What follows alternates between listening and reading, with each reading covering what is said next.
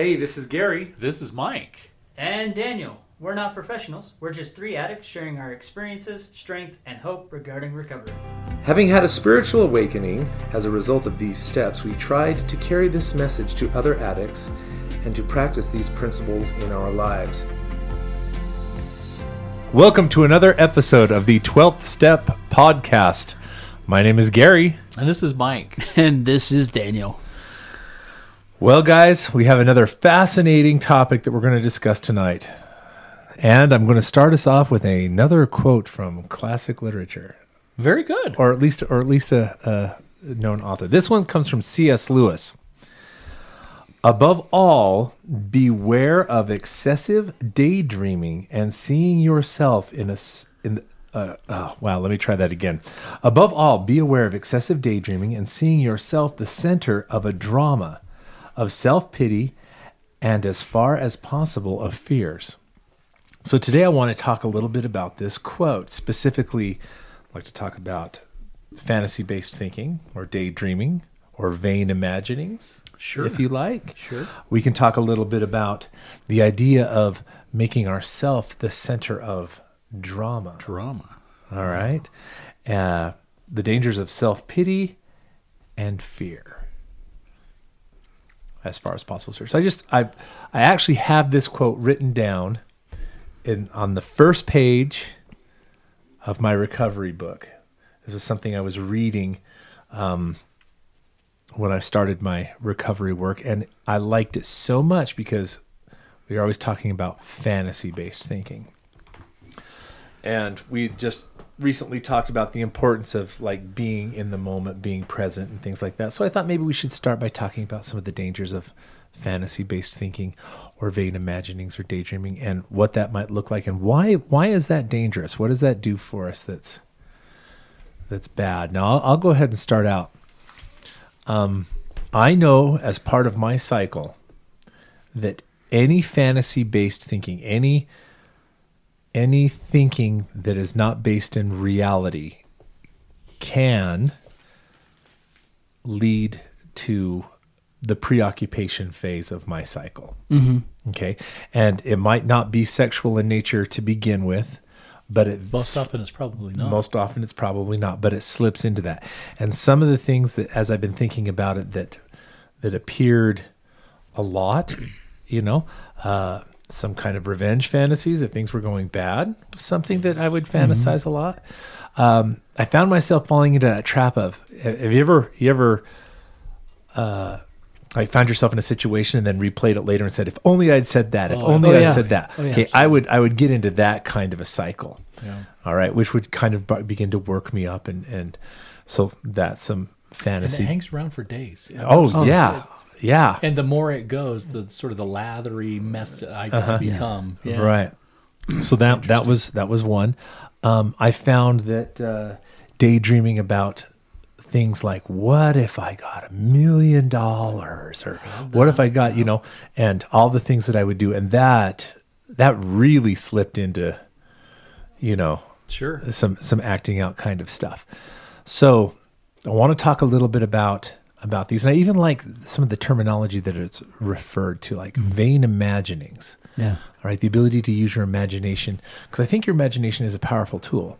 Yes. And I don't think that every thought that you have needs to be 100% based in empirical reality, But for them to be vain or pointless or empty or without purpose, that starts to be kind of dangerous and is very much a piece of it. At least it's a piece of the preoccupation phase of my cycle. Yeah. So wanted to see what you guys think. That's something that I definitely struggled with. I mean, there was many times you'd point that out for me because even before the divorce happened, I would be in that place where like, oh, if I'd only had done this differently, or if I hadn't done that, then we'd be in a different place, or or I wouldn't be going through a divorce, or she wouldn't be angry with me, or all these things, and it would just wind me up, and it would cause other problems. Like I wouldn't get sleep because my brain wouldn't shut off with all these possibilities. So, kind of go back to that thing. I'd be tired the next day, so I was more susceptible to acting out or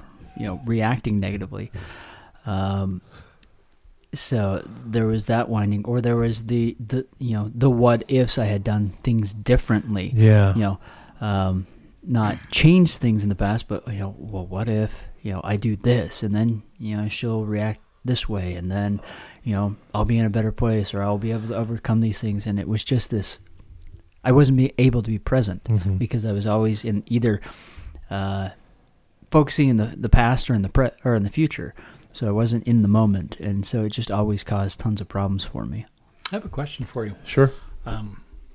Since you bring this up, and I think it came up last night in one of our group sessions. I was listening to one of the individuals talking about gaming, Right. excessive amount of gaming. Both of you live in a world that's completely Foreign to you? Foreign to me in Right. terms of your gaming, and I think you've spent an awful lot of time talking about your experience as far as that goes in some of these previous episodes. Yeah. What has gaming meant to? Because much of your gaming has an awful lot to do with fantasy-based thinking. Right, sure. In fact, I want to expand that out to maybe fantasy-based entertainment in general. Yeah. Okay. And I've always found it very interesting because my therapist hates fantasy-based thinking, but I've always found it interesting that my recovery book references it all the time. Right. It references Star Wars and Harry Potter and it references Lord it of the all the time. Rings. Yeah, references them all the time.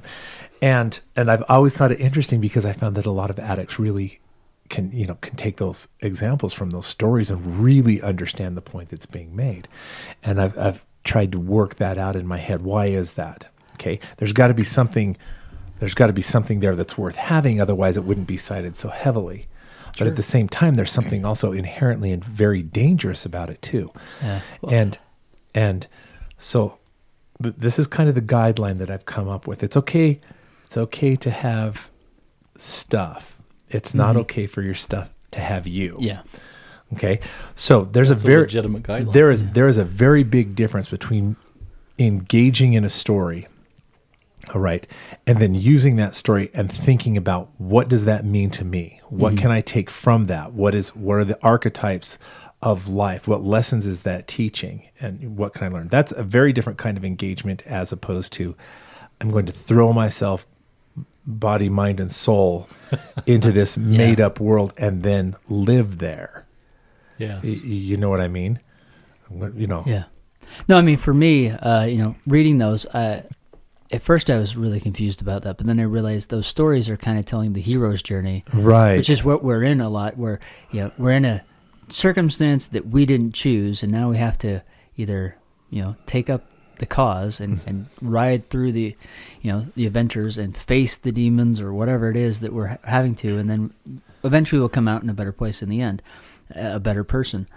For me, with gaming, I focus more on it's not getting lost in the world. It's how am I enjoying my time with who I'm with. Yeah. I'm being deliberate in who I'm spending my time with. If I'm playing games with my friend, like I've mentioned before, I'm enjoying that time with them. I'm not focused on, I'm going to win. However, I'm, whatever tactics or whatever. So I'm the winner every time. I'm having fun with them. If I win, that's great. If I lose, that's great. Interesting. Which is why I've come to like the term. Vain imaginings more than fantasy-based thinking. That makes sense. Yeah. Okay. Whatever is going to work for you. If it works for you, use it. If not, then put it on the shelf, find something that does work. Yeah. But, I've wasted a lot of time in my head imagining to be somebody or something else, but more often than not, it's the vain or the empty imaginings that are dangerous. Right. There's a good deal of power in storytelling, which is why we've done it since the beginning of time, and why some stories have endured that long, because they're teaching you something that's real or even hyper real about a good way to live. Yes. Yeah. And you can't throw the baby out with the bathwater, but it's the empty, pointless, doesn't do anything for you kind of thinking that I think is really the danger in it. And Yeah. It's interesting because it's not something that I myself find myself spending a lot of time in terms of what I traditionally would call fantasy based. Right. But I do know that I do indulge in fantasy based thinking because I've talked about revenge, sort of the whole idea of revenge, thinking in some cases where I'm living in the past, or I'm certainly have thought about living in the future. You all talk about maybe a Star Wars experience or a game of something like that. I remember my first experience with Star Wars, and when the first one came out in I think it was 1977. I think I was 12 years old, something like that. And my dad said, "Hey, we got to go to this movie because it's going to be phenomenal." And I went and said, what on earth was that? Let's never go again. And I don't think I ever saw another episode of Star Wars. So fantasy for me, that's what that tends to be. Mm-hmm. Even though a lot of the literature, my children, I remember taking them to Harry Potter, and they said it was the best movie ever. And I said, did we sit in the same movie? Right. It makes no sense to me. None of it ever does. But that's not to say that I don't indulge in fantasy-based thinking. Correct. And I think that's really critical for most people to think is that, okay, perhaps I don't live in the same space that so many others do in terms of the fantasy kind of stuff, but I certainly do. I can tell you what, I can spend hours dreaming about one of my stocks taking off big. Sure. Yeah. And what my life is going to be like in the big house I'm going to buy when my ship finally comes in. Ship, SHIP. Not when my shit comes in, my ship comes in. And when my ship comes in and how big that house will be. Yeah. That kind of a thing. And that's just as much fantasy-based thinking as anything else. Absolutely. And interestingly enough, I can spend as much time picking a stock as you all can in playing a game. Yeah, sure. Which is just as dangerous in a lot of cases about what it's doing and what it's not doing. Well, another way I found that I was doing fantasy-based thinking was the persona I was showing to everyone. Yeah, there you go. I definitely had this, the persona that I carried was based on whatever I thought everyone else wanted me to be. Right. And so, that was definitely very fantasy based. Yeah. I had to act a certain way. I had to say things a certain way. I had to, I was expected to do certain things in a certain way. And so that's that. I projected that to the world. And, and then of course that, there would be certain aspects where I was in another group of people, and there was a different persona that I would show to that. And I'm sure many people have done that. Yeah. And so that definitely, I've realized I've had to kind of undo all that and just be me and who I am instead of this projection of who I could be. I think another really dangerous trap that we fall into with this kind of stuff is kind of the next line in the quote where you start to make yourself the center of a drama. Center of a drama. And I think a lot of like revenge fantasy or things like that start to come from that, or that reimagining cycle. I should have said this. Yes. I should have, and you create this whole narrative in your head that can get you worked up. I had an experience. It's kind of fun that you mentioned that. We had just started our SAA stuff. We were meeting, of course, just down the road here when we first started up. And I 2 days earlier, I'd had a client come in and was really upset with some of the things that we had done and was really sort of just let us have it. And for 2 days, I had stewed on this. Right. What would I have said? What would I have not said? And, of course, we meet at 7 o'clock in the morning on a Saturday morning. And I found myself driving over on Saturday morning, rehearsing in the car, the silence of my car at 7 a.m., nobody around, rehearsing all the things that I should have said to those people. Was out loud? Like, was this? Wow. You're rehearsing your drama. And then really sort of came to this realization that, wow, look at you. You've wasted 2 days of your life focused on something that really affected you in a negative way. And instead of really sort of tackling those issues head on, what I find myself in is this revenge this revenge cycling, this recycling thing of wow, just babbling is what it really was. It was really embarrassing. But we do that. We do. I've done that. Yeah, no, I have. And there's another line, the next line, what does it say? Self-pity. Yeah. Self-pity, I think that kind of ties together. Absolutely. We're in that victim stance. Oh, yeah. And so in that victim stance, we project ourselves as the center. Everyone's picking on us. The reason this is going on is because of that person.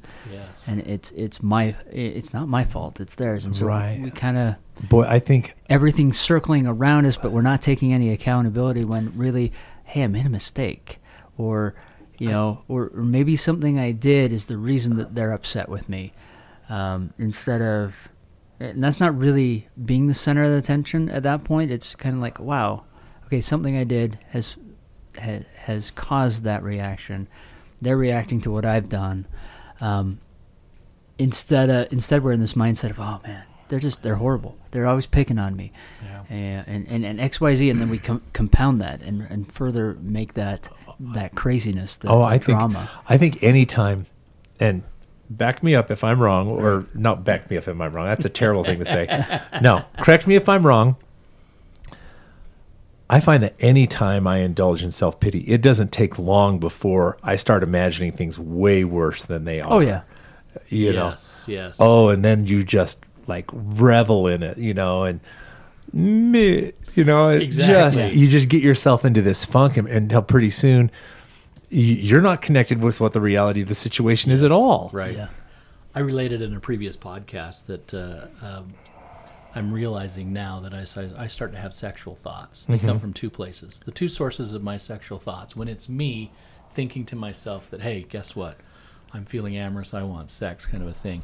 And whenever, which is interesting, and I mentioned this multiple times, that one of the really sort of red flags that should be going off in anybody's mind is the amount of times they're having sexual thoughts during a day. That is just a genuine insight into what's happening in our world. So mine come from two places. One, I deserve this, or two, I need this.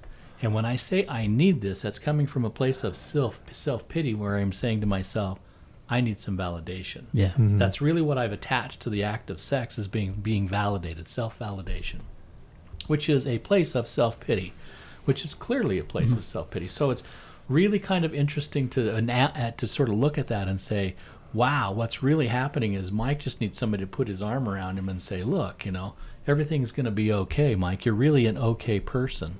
That's what self-pity is all about. It's this feeling of, hey, no one's recognizing me. No one's, just like you said, meh. My life sucks. Well, and that comes from, probably our family of origin or childhood, where we didn't feel like we got that. Perhaps. And so now we've amplified this, where it's like no one does this, so I need to find any way to find this. I know for me that definitely happened, and it was like I'm learning that I'm okay doing that for myself. Like, wow, okay, I've done some hard things today. I'm okay today. I'm okay today. What a distorted brain to think that immediately your brain jumps to the idea that you've got to have sex in order to be validated. Right. That's a distorted thinking process. Yeah, so, and somewhere along the way that was equated like, oh, this I feel someone's wants me. Someone is enjoying spending time with me, and so our brains do those weird things. I know I've had to undo that one as well. Yeah, kind of a fun one. Let's see other types of fantasy thinking. Well, let's go ahead. I was going to say here's a couple that I thought were really interesting. Living in the past. Yes. I think that's really, really telling. I'm not one that really sort of visits the past per se, or lives in the past. So many movies that have been built around the idea of, gee, wouldn't it have been great if the coach would have just put me in, we'd have won the state championship. Right, but do you know what? But in the height of my addiction, I found myself constantly fantasizing about going. If I could go back in time, I would change this. I would change this. I would change this. Yeah. Now I have no interest in changing my past, because I would lose what I've gained. I'd never want to repeat it or go back to it, nor would I ever say, do whatever you want, because you never get away with anything. No. You don't. But thinking of the 9 stealth promises, you're even talking there. Right, don't exactly. Don't want to redo the past or change the past, and wouldn't want to close the door on it, because there's so much about that can be helpful to other people. But I mean, for me, I'm grateful for my past, because it's where I'm at now. Yeah. But I do remember early on, I struggled with that. Like, oh man, if I could only have changed that, gone back and changed that. But then, or go back and beat yourself up over then, over again. The kind of the thing that helped me stop that, and I know it's another fantasy-based thinking, but I'm like, but do I remember what happened in the movie The Butterfly Effect? Every time that guy went back to change something, it got worse. Okay, now see, but what you just did there, okay? Mm-hmm. So now stick with me. What you just did there, I would say that's a healthy example of using story to learn something about yourself. Sure. Okay. Does that make sense? Yeah. Yes. And I want to talk a little bit about that before we get to the end of this podcast, but let's jump back into the past where we're living. One of the other one was looking into the future. Yeah. Constant, always looking forward to the next big thing, or the life isn't good right now. If only it were, if I could get past this, it's going to be grand. Right. As soon as this or this happens for me. Looking into the future. Yeah.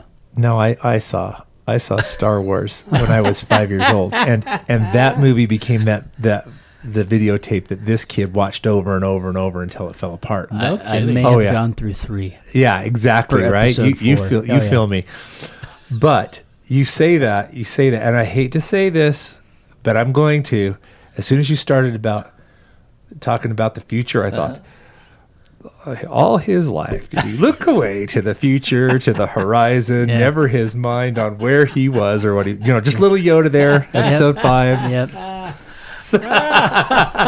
Well, I mean, which one's Yoda? I don't even. Oh, stop it! No, I mean, the good thing about that, I mean, if you're looking always at the future, you can't make changes now so that can happen. Yeah. I know so many people are like, "Wow, man, one day I'm gonna have that car."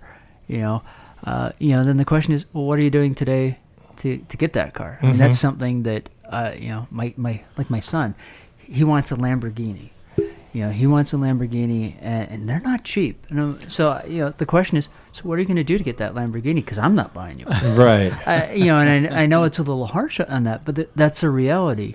We have to do things to be. He's got to have a job or whatever to afford that. So I'm going to go back. I'm going to go back to that term that I'm falling in love with, is the vain imaginations. The vain imaginations. See, remembering your past so that you can learn from it and share that wisdom with others, that's a powerful tool. Yes. Yeah. Being able to imagine the possibilities of the possible future to give you things to work forward to and to look forward to is also a powerful tool. Yeah. I'm going to jump back to this quote, and something I like about it is it says, above all beware excessive daydreaming. That's not to say that's different than daydreaming. It says, no, we have an imagination for a reason. If you can't see things as potentially better, then what are you going to work for? Yeah. If you can't, look at the past and say, I could have done this different, I will not do it that way again. You see, it's a powerful tool, and you don't want to throw the baby out with the bathwater, so to speak. I was just sort of thinking about how goals fit into that. I remember thinking to myself, was it a vain imagination to think that I was going to college? Is that something, was that a goal, or was that a vain imagination? I ended up going to college and ended up getting a master's degree and all of the things, and a license and everything else that goes along with my profession.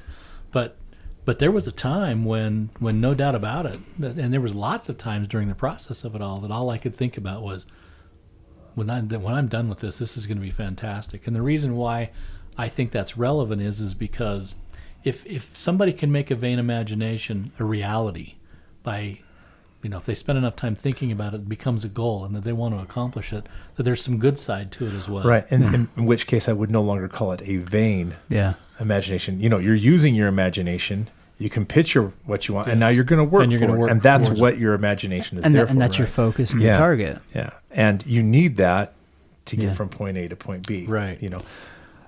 Now, but I would say to imagine that you're going to be Donald Trump after getting that might have been crazy. Or to lose yourself in it and just sit there and do nothing about it. Then it becomes... Yeah, I'm going to be a CPA and get my degree, and then you do nothing. You don't go to school. And one day I'm going to be that.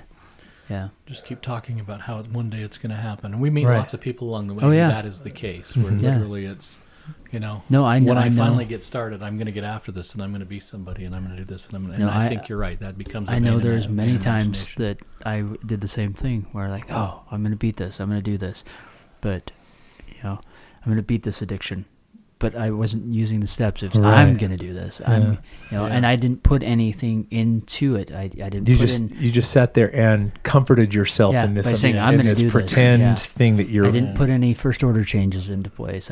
Wasn't going. Okay, what do I have to do right now to make that happen? Yeah, I wasn't being honest with the therapist. I wasn't doing the steps I needed to. I was just ruminating. Oh yeah, I'm going to do this. I'm going to beat this.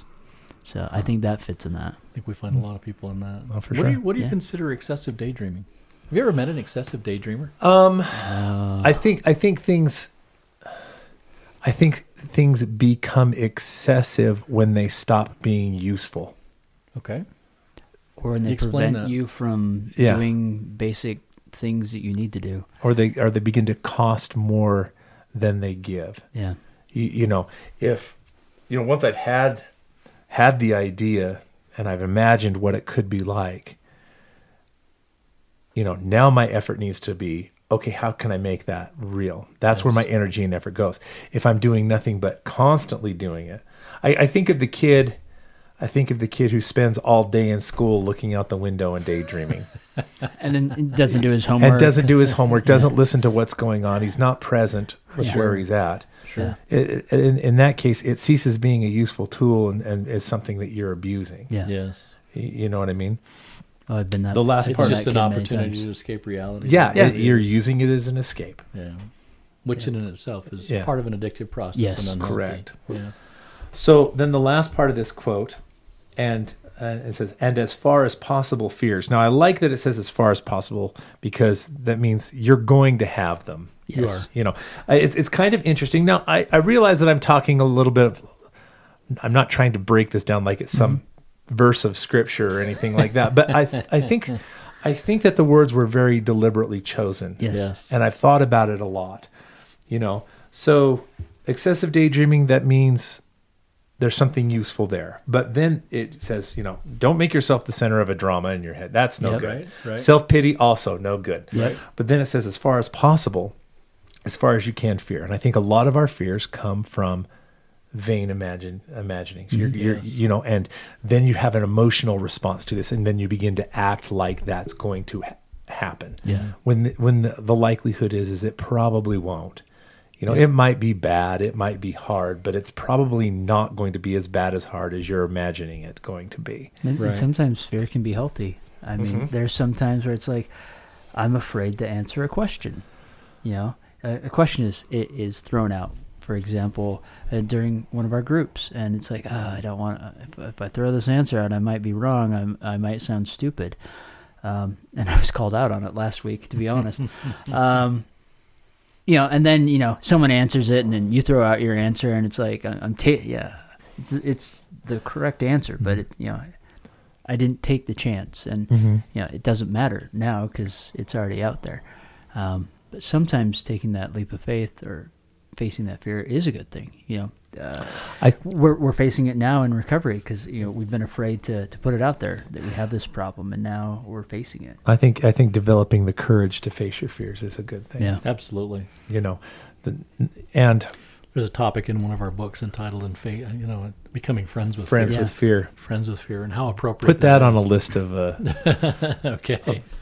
That's a good one. Potential. Becoming friends with fear, and I think it's very legitimate. I think it's there is no security in the mortal existence. There just simply isn't, and so we have to learn to deal with the unknown and the fear of the unknown, and what tomorrow may bring and what it may not bring. But if you let vain imaginings take control of your fear, then you're going to be that person who's afraid to leave your house. Absolutely. Yeah. You're going to be that person who's afraid of germs or Well, I mean, so excessively that it destroys your life. Yeah.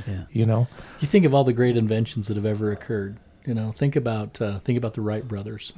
Right? I mean, if there's anybody in the whole world that really was able to overcome a fear of heights or whatever, to put themselves out so many times and propel themselves out, at very high altitudes and speeds and everything else to arrive at a place where, air travel is a common thing for us today as a result of them overcoming their fears. Well, I mean, look at Edison with the light bulb. I mean, it took 1,001 times for him to come up with the light bulb that works.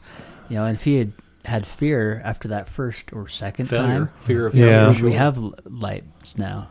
Or would it be someone else we're talking about instead of Edison? Right. Or would be sitting in the dark. Who knows? Still using a candle. Right. And I'm sure, like with Tesla, he had some fear because of all the stuff that he went through. Sure. But his name isn't the one we talk about as much. Right. He's kind of becoming more popular now because of other reasons. But he died penniless. Yeah. So, But his name is cool. his name is cool. Way cool. And David Bowie portrayed him in one movie. But it's those fears that hold us back. What happened? What if he had faced those fears and overcome those obstacles? Where would we be now? Because one of the things he invented was a wireless communication network, which is what we have now, Wi-Fi and stuff like that, and satellite communication. So many of these people that overcame their fears that provided opportunity for so many of us to follow. Yeah. And go ahead. I didn't mean Jackie Robinson, playing baseball, one of the first blacks to play Major League Baseball, that has now provided opportunity. Think about so many that just Rosa phenomenal. Parks. Rosa Parks, which, by the way, interestingly enough, she's last name is mine. I won't say it on the podcast, but she is. That's a fun one to bring up. Yeah. I'll talk about that some more. Anyway, but and sometimes it's those moments when we face our fear that we have the greatest strength or greatest opportunity to grow. One of the biggest hinge points of my life was facing a fear. Really? And overcoming. Yeah, when I finally told somebody everything that I had actually been through. Yeah. That was the hardest thing that I've ever done. Yeah. And I was so afraid of what might happen. I was determined I was going to take those things to the grave. And so facing that and letting it go made all the difference in the world. Made all the difference in the world. So.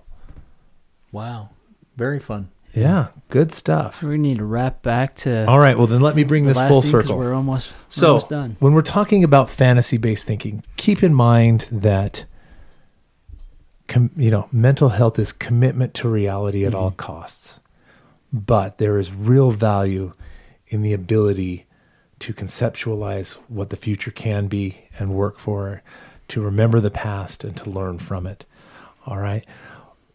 There's also a tremendous amount of value in being able to abstract life lessons from stories. That's all, for example, Mike, you're constantly talking about the importance of religious texts in your life. Those are the stories of a people. Right. Right. And they've lasted for thousands of years. The stories in the Old Testament have lasted thousands of years because they're so relevant and relatable. They're almost like hyper real. There's no bottom to them. Right. We have these things for a reason to enrich our lives, but like with anything, if we let them go in excess or they get a hold of us, then they become tools of our destruction. Yeah. So, long and the short of it is, go to a Marvel movie, enjoy it, talk about it, or just go to a movie, go see a good story, read a good book, whatever, and then talk to somebody about what you've learned. Mm-hmm. Maybe think twice before you do it in costume. I've never done it. Never done that. No. I'll quote. I will. What is okay? Here's a Harry Potter quote that comes out of the recovery book. From the Mirror of Erised. It doesn't do. Oh, now I've lost it. It doesn't do to lose yourself in whatever it is and then forget to live. Yeah, I couldn't quote that, but that's okay. If I had time, I'd look it up. But you get the idea, right? It does no good to live in your dreams or lose yourself in dreams and forget to live. Right. Yeah. No, there are many times where I'll go see a movie and there'll be a moment I'm like, oh, that's a valuable thing that I can take away and use. So my favorite part about going to the movies is not the movie itself, but talking to people about it afterward. Really? Oh yeah. I'll tell you how bad I've become. I refuse to watch a movie unless it's based in, unless it's got some shred of documentary evidence or truth to it. It's based on a true story. Really? Okay. Well, I literally don't. I have no interest in watching a movie that is just. I mean, I take that back. I mean, there's some stuff out there that I find myself that can take me away. But for the most part, when I go looking for a movie, I don't go to the movie very often. But when I go looking on a Netflix or something like that, I'm looking for something that is based on a true story. Well, good for you. Yeah. Because I'm, for whatever reason, that speaks to me. Do you know? And if that works for you, then I'm going to encourage you to do that. If that enriches your life, great. Yeah. Yeah. All right. Interesting stuff. We're out of time. How does that happen? Again, how does that happen? All right. Well, stop living in fantasy. Stop living in fantasy. Reality is so much better. Absolutely. Or if you're going to, it's okay to visit fantasy for a small vacation, but don't live there. Just find your way back. Follow the popcorn trail home, Daniel. Yes. Daydreaming? Okay. Excessive daydreaming? No. Yeah. We decided that was bad, right? No, All right. It's okay to pop in, visit, be a tourist, but just come back. Come back. Always follow the popcorn trail home. Yep. That's right. All right. Well, I hope that did some good. Guess we'll find out. With that, this is Gary saying, do the next right thing. This is Mike saying, do the work necessary to find the peace that recovery can bring. Good job. And this is Daniel saying, find humility in your recovery and apparently follow the popcorn trail home. Oh, I like that. Thank you for listening to the podcast. We would love to hear from you. If you have any questions, thoughts, or concerns, or have any suggestions for future episodes, please contact us at 12steppodcast@gmail.com. That is 12th steppodcast@gmail.com. As a fellowship of recovering addicts, Sex Addicts Anonymous offers a message of hope to anyone who suffers from sex addiction. Check out saa-recovery.org.